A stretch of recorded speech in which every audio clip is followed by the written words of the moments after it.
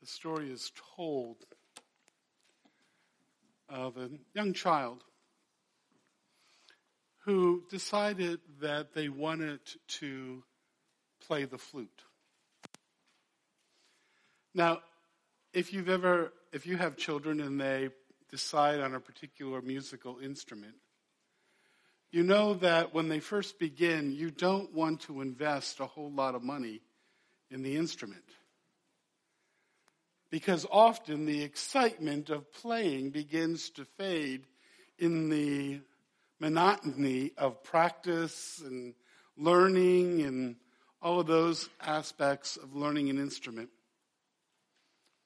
And so normally what you will do is find a way to maybe rent the instrument, find a old used instrument, some way so that you're not having to invest a huge amount of money up front until you discover whether or not the child really wants to learn. Well, this particular child decided again that they wanted to learn the flute. But the parents didn't want to spend the several $100s that were involved in buying a decent flute. So the child's aunt, the child's aunt who loved playing the flute, had played it for many years, and who had just happened to buy a brand new flute, quite an expensive one, had an older flute, and it was also expensive, but not quite as good and not quite as fancy, and all the things. I don't know what makes a flute fancy, but it wasn't quite that, but it was still very expensive. So the aunt said to the child, I'll let you borrow it. I'll let you use it. It's yours to use until you determine whether or not you really enjoy playing the flute. It was told to the child the value of the flute, and everything seemed to be going fine. One day, the child was encouraged to go and to practice.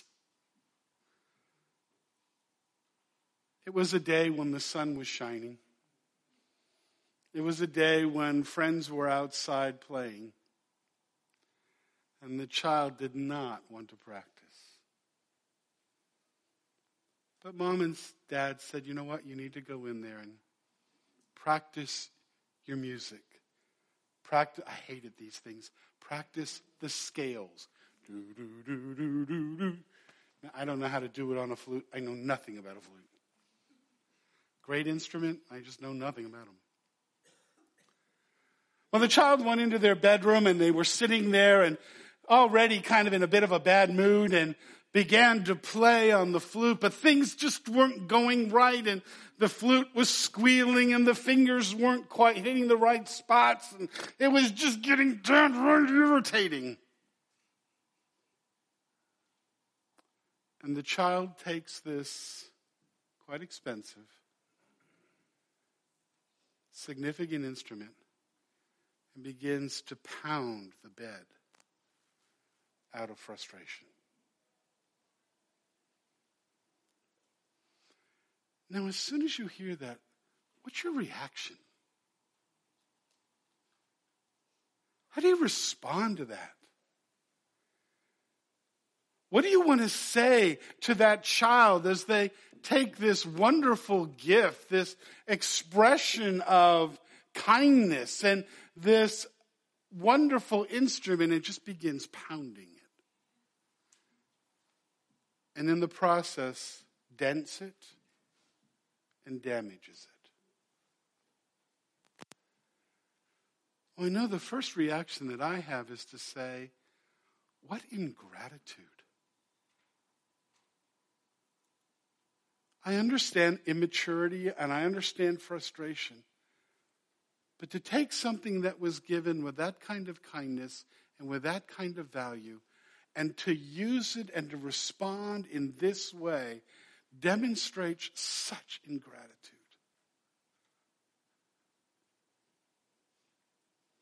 The child had to call the aunt and explain what had happened. And the aunt was loving and kind and said, "You're more valuable to me than the instrument, but I'm hurt by what happened."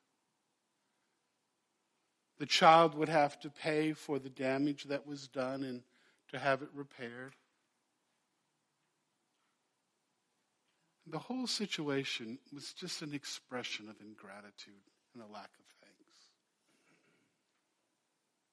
Now, fortunately, in this particular story, as we go through, the child learned to play the flute. And many years later, when they were up and they were before the audience and they were playing the flute, the child would take some time in the middle of the concert and say, "I want everyone to know, do you see this flute? This flute was given to me by my aunt. And I want to express and declare my thanks for what was done." Now, the reason why I tell that story, the reason why I tell it, and it's somewhat made up, somewhat true, a little of both, it's a bit of a parable, is because when you hear that story and you hear that event where the child begins to take that flute and hit it against the furniture and hit it against the bed, there is just something inside of you that immediately says, "That's not right. That's not the way you're supposed to respond. That's not an appropriate response to the goodness and kindness and generosity of a person and the value of the thing that was given to you." We look at that and say, that just shouldn't happen.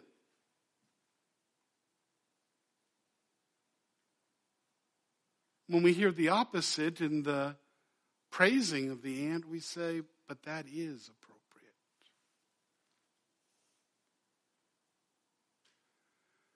The idea behind that story, that parable, is that there are actions in our lives which clearly demonstrate our gratitude.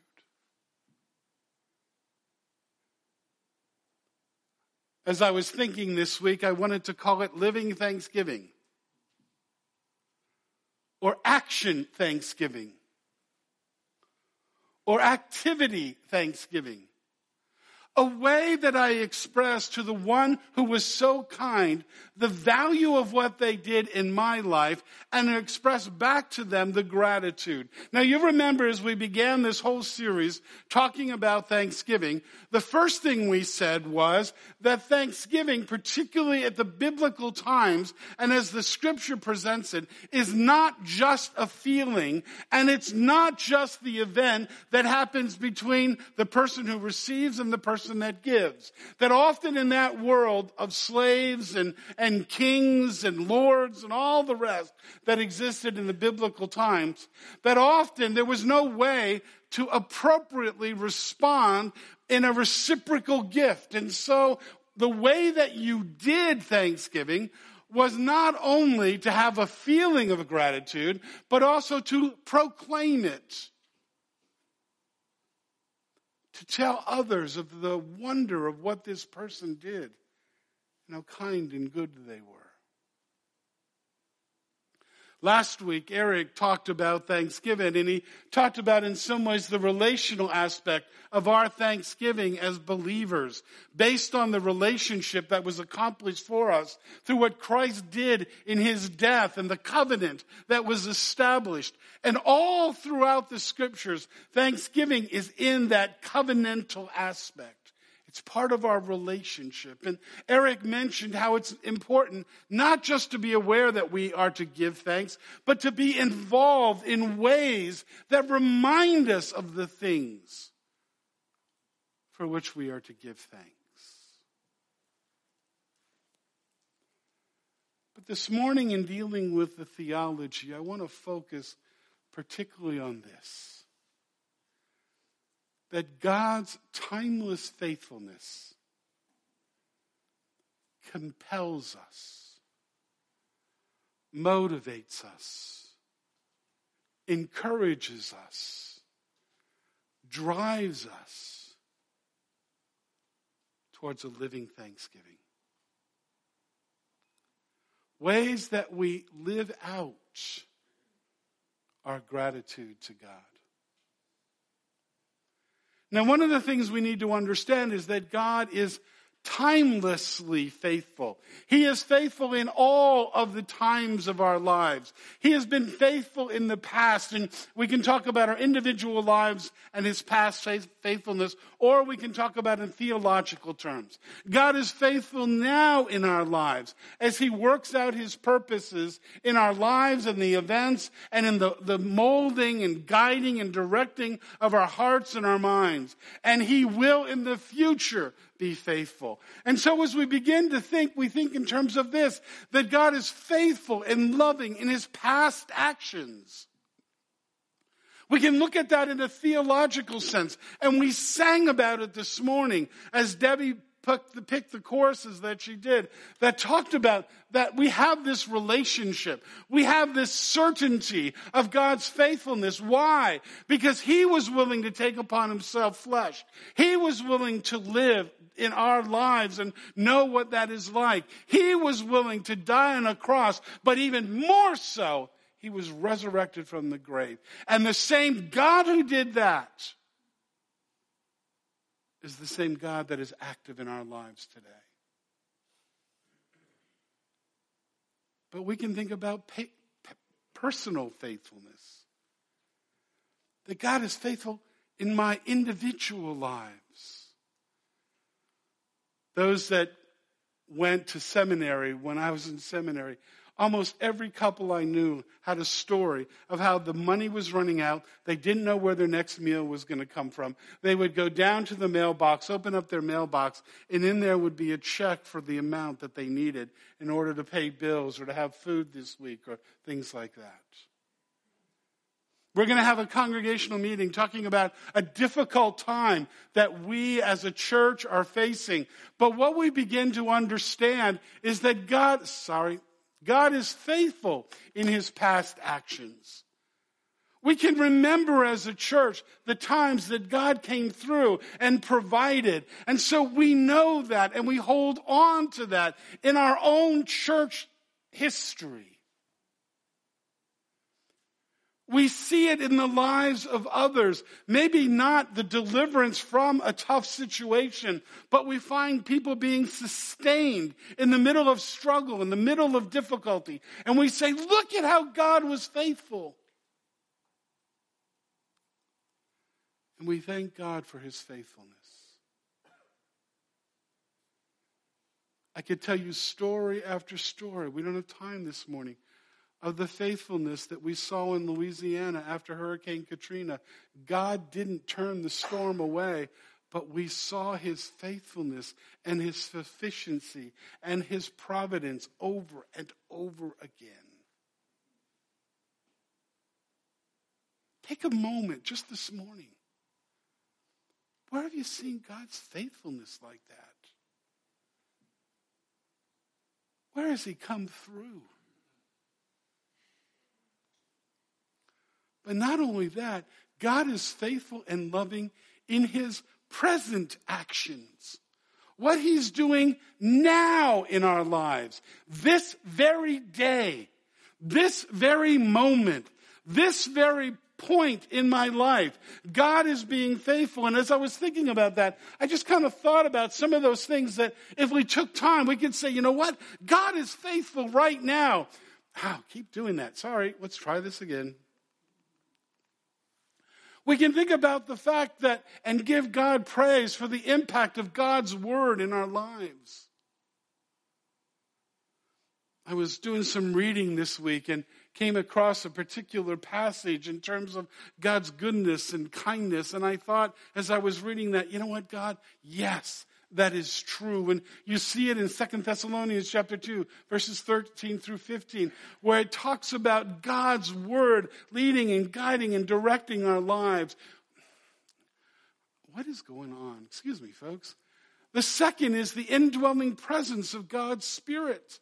God lives within me. He is present within my life. And this morning I was talking to somebody and we're talking about, you know what? God doesn't always deliver us from the circumstances. But whatever the circumstances are, God's presence is there. And if I'm willing to be in fellowship with Him and walk with Him and depend upon Him, I find His faithfulness. I find His presence. I find His peace. I find His joy. I find His encouragement. I find His strengthening.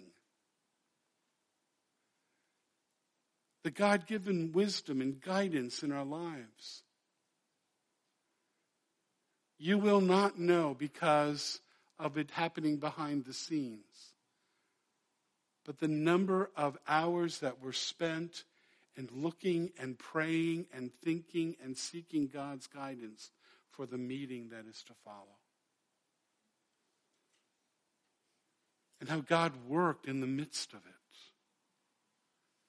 James 1 says, anyone who lacks wisdom, let him ask of God who gives it without cost. We can talk about the God-given strength to deal with sin in our lives. When you feel that temptation to go and say, God, thank you that I died and was resurrected with Christ. Thank you that your Spirit is in my life to guide and direct and to provide and to give the strength that I need. God's work that is evidence in others. Of all of the thanksgiving that Paul talks about in his theology of thanksgiving, this is the greatest one. Almost every single epistle, he begins by thanking God for the work that God is doing in the people he is writing to. We can talk about God's provision for our daily life. Did you eat this morning? Did you have a car to drive here? Did you have heat in your home? Do you have money in a bank account? You're better off than about half of the world. We can talk about God's providential direction for our lives, and we can speak about God's invitation to be a part of His work, to be those that are ministers of God's reconciliation. We can talk about God's provision of all good things in our lives. We can talk about God's answers to specific prayers. One of the greatest things is to keep a prayer journal. To be able to be reminded of how God has answered specific prayers in our lives. We give God thanks for the fellowship and support of God's people. Over and over again, I hear people talking about how those in this body or in other places came alongside them and encouraged them. For the power of the gospel to change others. For the spread of the gospel worldwide. I'm sure there are many more. But these are the ones that I just thought of as I was getting ready for the message. But you know, there's another way that we praise God and we give thanks that is incredible if you think about it. We don't only praise God for what He did. We don't only praise God for what He's doing. We get to praise God for what He will do. Both temporally in my life, that I know He will work things, all things out in my life according to His will and purpose. That I know tomorrow He will be faithful. That I know He will provide for the work that He seeks to accomplish. That I know that eternity is coming, and in the midst of loss and grief, there's a day of reconciliation. That I might know that all of the promises of heaven and making things right and redeeming creation, all of that is true. So I can give God thanks, not just for what was, and not only for what is, but to know that there will be the giving of thanks to God for all of eternity.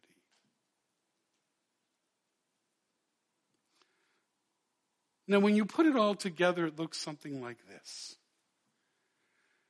God has been faithful in the past, theologically and personally. And when I begin to think about that, that encourages me and reminds me to be thankful now for what he's doing. That just as he was faithful then, he will be faithful now. He will be consistent now. The same God of the Old Testament is the same God that I worship. The God that resurrected Christ from the grave is the same God that is in my life. And so just as he was faithful after Hurricane Katrina, and in my life in this time, in that time, in your life, as I think about that past faithfulness,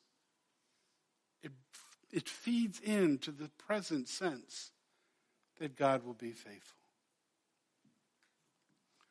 But that past faithfulness also encourages me that what is yet to come will take place. That just as God was faithful to all his promises back then, he will be faithful to all of his promises in the future. Do you know how I know that? Because God fulfilled the greatest of all promises. That death would be conquered. That sin would be forgiven. That his Son would resurrect from the grave, ascend to the Father, and will again come back. But as I think about the future and I think about all that's about to come, that feeds back into my present sense of thankfulness. God, I know you will be faithful. God, I know that in the days to come, in the weeks to come, in the years to come, all of your promises will continue to be fulfilled. So I can give you thanks and praise even in the midst of the struggle, not because the struggle feels so good. That's masochism. But because I know that God is at work. And all of it results in this. And this is Paul's theology. This is what Paul solidly wants us to understand. And we'll see it in just a moment. That when I consider the past faithfulness of God, and I consider the present faithfulness of God, and I consider the future faithfulness of God, that the response of God's people is the bringing of a thanks offering. And in the New Testament, it's a living thanks offering.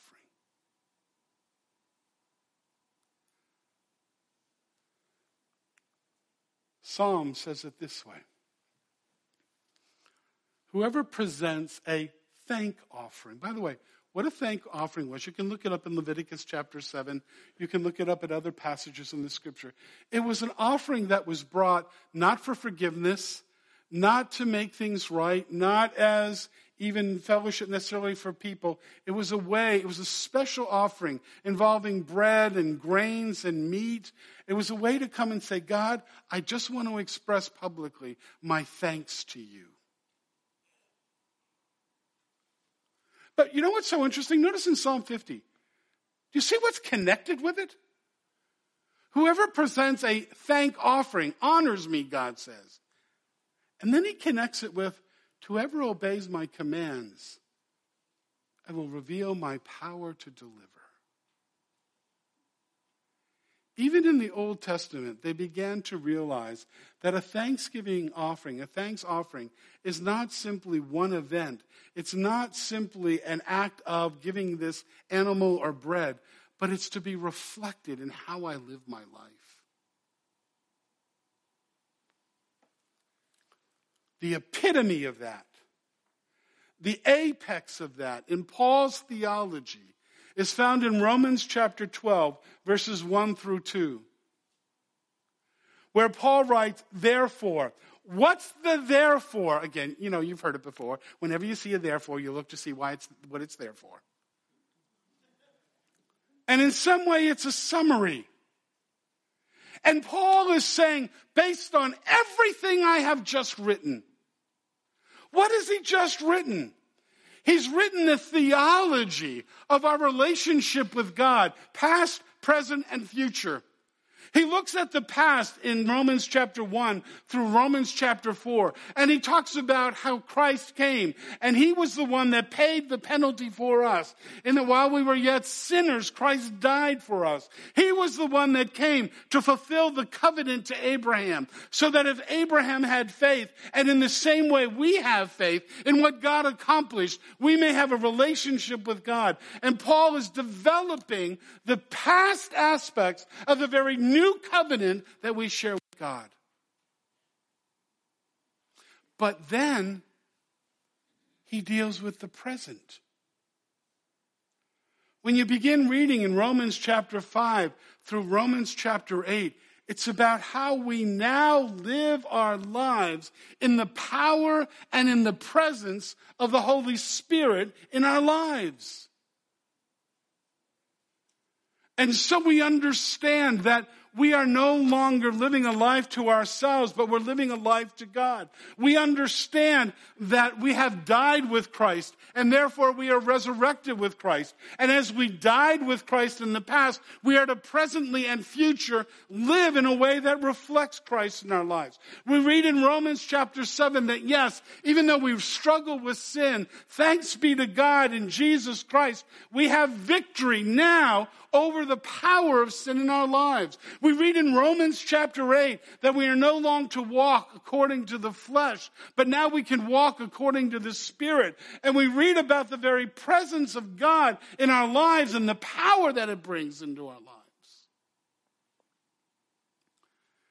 And then he speaks about God's future faithfulness. In Romans 9 through 11, as he talks about the faithfulness of God to fulfill his covenant to the nation of Israel, who even though they rejected him, he will remain faithful to his promises. Past faithfulness, present faithfulness, future faithfulness. Therefore, here's the theology. Based on the completeness of the covenant of God and his faithfulness in our lives theologically and individually. Therefore, I urge you, brothers, in view of God's mercy, to do what? To offer your body as living thank offerings. Now, I know the word thank is not in there, but that is the only offering that this can be. He already talked about the peace offering. He already talked about the offering for sin and for atonement. This is the thanksgiving offering. This is the offering that demonstrates that I am thankful to God for what he has done, and I want to demonstrate that gratitude for the incredibleness of his gift. And so what are we to do? We're to present our bodies as a living sacrifice, holy and pleasing to God. This is just what would be expected in response, in worship, in response to the greatness of God's gift. And then he goes on to speak it more specifically. Don't be conformed any longer to the pattern of this world, but be transformed by the renewing of your mind. Then you will be able to test and approve what God's will is, his good, pleasing, and perfect will. What is Paul saying? He's saying on the basis of our gratitude for what God did in the past, on the basis of our gratitude for what God is doing in our lives now, and on the basis of the gratitude for what God promises he will do in the future and into eternity, we should demonstrate it in the way that we live. We should avoid attitudes and actions that demonstrate ingratitude and pursue actions that demonstrate gratitude. Now, I don't have time this morning. I've got about 5 minutes. So I'm not going to try to exegete Romans chapter 12 through Romans chapter 15. I'm not going to try to exegete all of that passage. But what Paul is saying is live a way that demonstrates gratitude. But there is one passage that encapsulates it completely, where Paul takes his theology that is found, a theology of thanksgiving that is found in the entire book of Romans, and boils it down to 3 verses.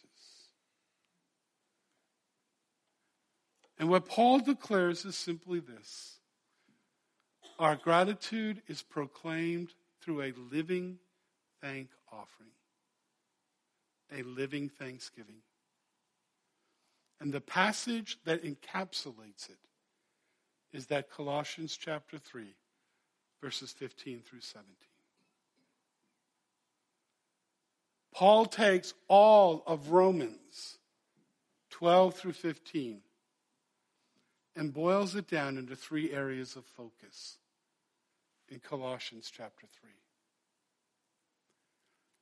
He basically says this, that a living thanksgiving, the gratitude in response to what God has done, is doing, and will do in our life, is demonstrated by how we treat God's family. Hopefully you kept your place there in Colossians. But if you look in Colossians, and as Paul is summarizing what it means to live out this thanksgiving, and I want you to notice how he puts together living it out and thanksgiving. He says, let the peace of Christ, the relational peace he's speaking about, rule in your hearts, since as members of one body, you were called to peace. And then notice what he adds on. And be thankful. One of the ways we demonstrate our thanks is by the way we treat one another, the way we treat his children. We don't have time this morning, but we can look at Mephibosheth, one of the sons of Solomon, and how, or one of the sons of David, and how Solomon came alongside and said, I want to praise the king. Who can I do it to? And they say, here's Mephibosheth. You can praise and pour out your thanks to him in order to praise and thank his father. Beloved, the way we treat one another is a clear expression of how we live out our gratitude. But secondly, Paul goes on, and as you read that passage in the next verse, he goes on to say, let the word of Christ dwell in you richly as you teach and admonish one another with all wisdom as you sing psalms, hymns, and spiritual songs. And notice the next phrase, with gratitude. One of the ways we demonstrate our gratitude to God is how we respond in the midst of worship, whether it be individual or even more importantly in this context, in the context of Colossians, how we do it corporately. Do I take this seriously? Do I value this? Do I understand this as an opportunity for this side to proclaim their thanksgiving and demonstrate it to this side? And this side to demonstrate, by the way, there are more on this side than that side, but this side to demonstrate their gratitude to this side. And for me and for you and back and forth, we proclaim God's faithfulness. And it encourages us.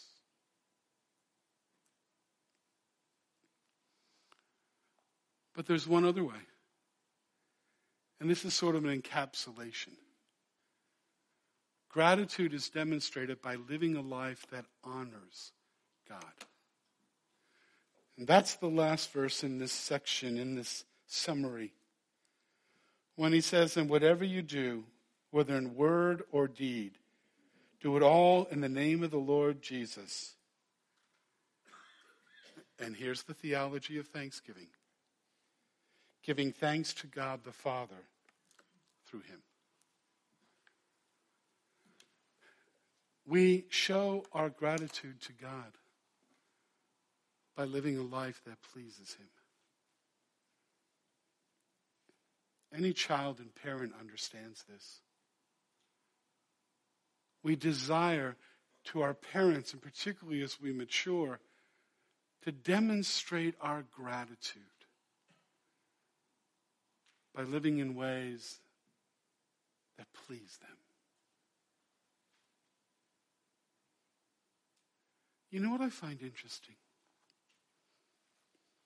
It's so often we attempt to motivate obedience in a person's life through things like exhortation, kind of wagging the finger.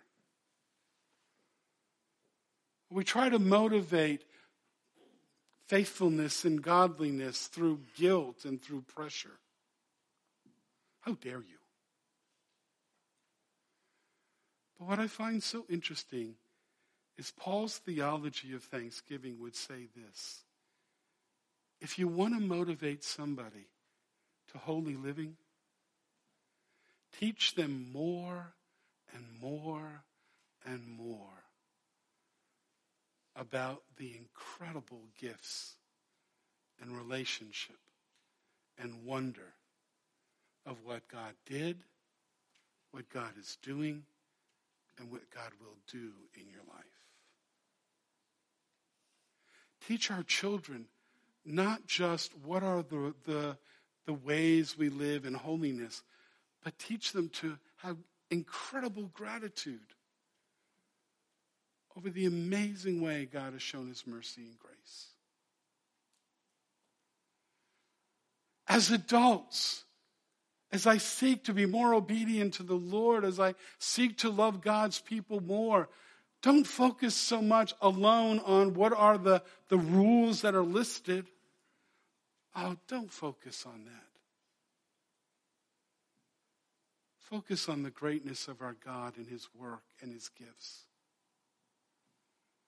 And be motivated to please him by loving his children, by proclaiming his worship, and by seeking to live a life that pleases and honors him.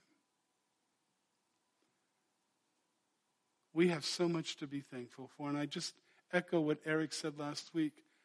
Take the time. Take the time to focus on that. In your meals together as a family, talk about the things to give thanks for. In your personal devotions, your personal time of worship with the Lord, stop and give thanks to God for what he's doing. In our times of sharing, come prepared to talk about what God has done in your life and to give thanks. Because what motivates holiness, I believe, above all else, is gratitude. And I believe that's Paul's theology of thanksgiving. So let's be thankful. Father, thank you for Paul's understanding of thanksgiving that comes from you. And may we be those people who in our lives seek to demonstrate our gratitude and thanks.